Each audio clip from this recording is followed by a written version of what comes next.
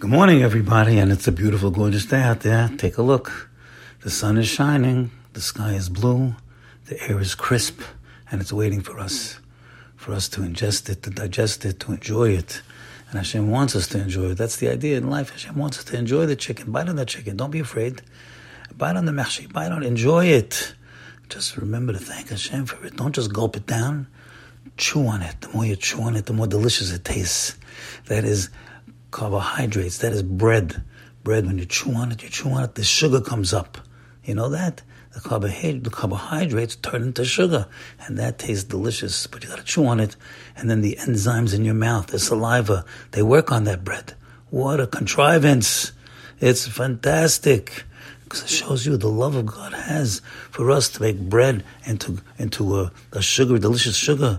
Doesn't start off that way, but notice it. This is like everything else in our bodies, all benevolent. Every enzyme is only for good purposes.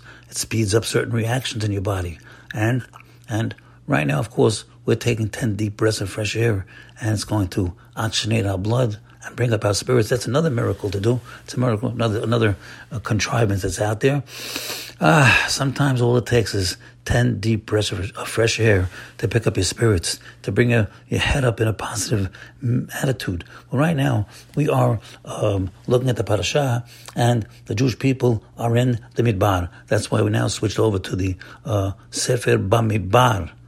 It's the fourth of the 5 books of Moses, and it is talking about the Dor De'ah. You have to know that generation was the greatest generation of ever happened, of all time.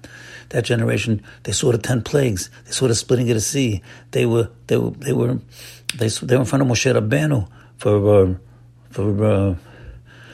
40 years in the desert. 80 years old, and he started 40 years. He was teaching the Jewish people, right? So they got it from the face of Moshe Rabbeinu, and that generation they got the 10 Commandments. They heard Hashem's voice. But however, this is the Dor De'ah. There's a perfection. Nobody ever reached that perfection. For 40 years, this nation of millions lived in supernatural manner. The food fell from heaven, man from heaven, and their clothing did not wear out.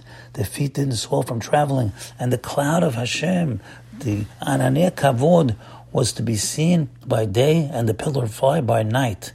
These facts were witnessed not by a few individuals, but saw by a fleeting miracle, but by millions who saw them daily over a period of 40 years. No wonder then that this era of the wandering in the wilderness made the most profound impression upon the people of Israel.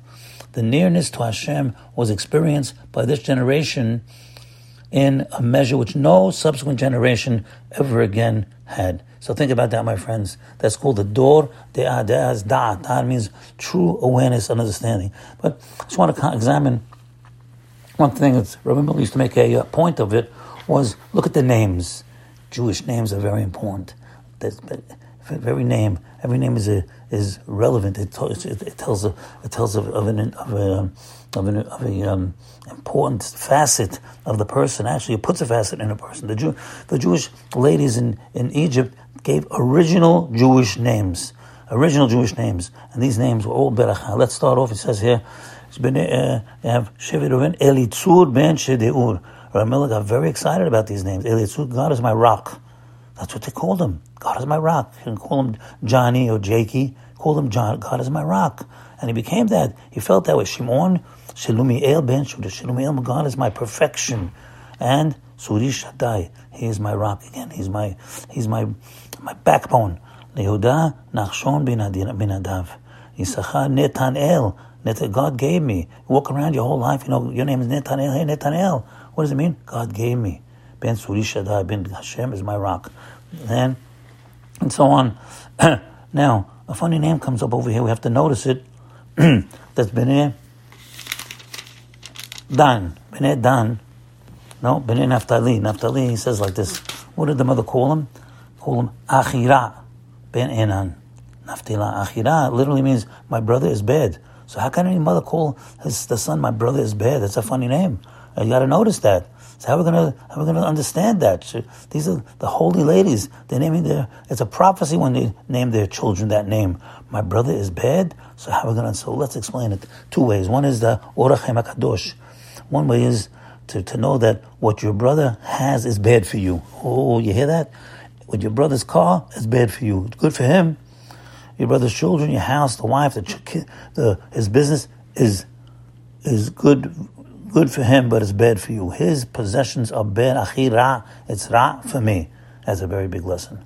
Now, Rabbi Miller comes in, gives you a little different twist, and he says, Achira, in the Torah, there's no nekudot, there's no vowels under ra. It's just plain. It doesn't say a vowel. So he said we can read it. Achireya.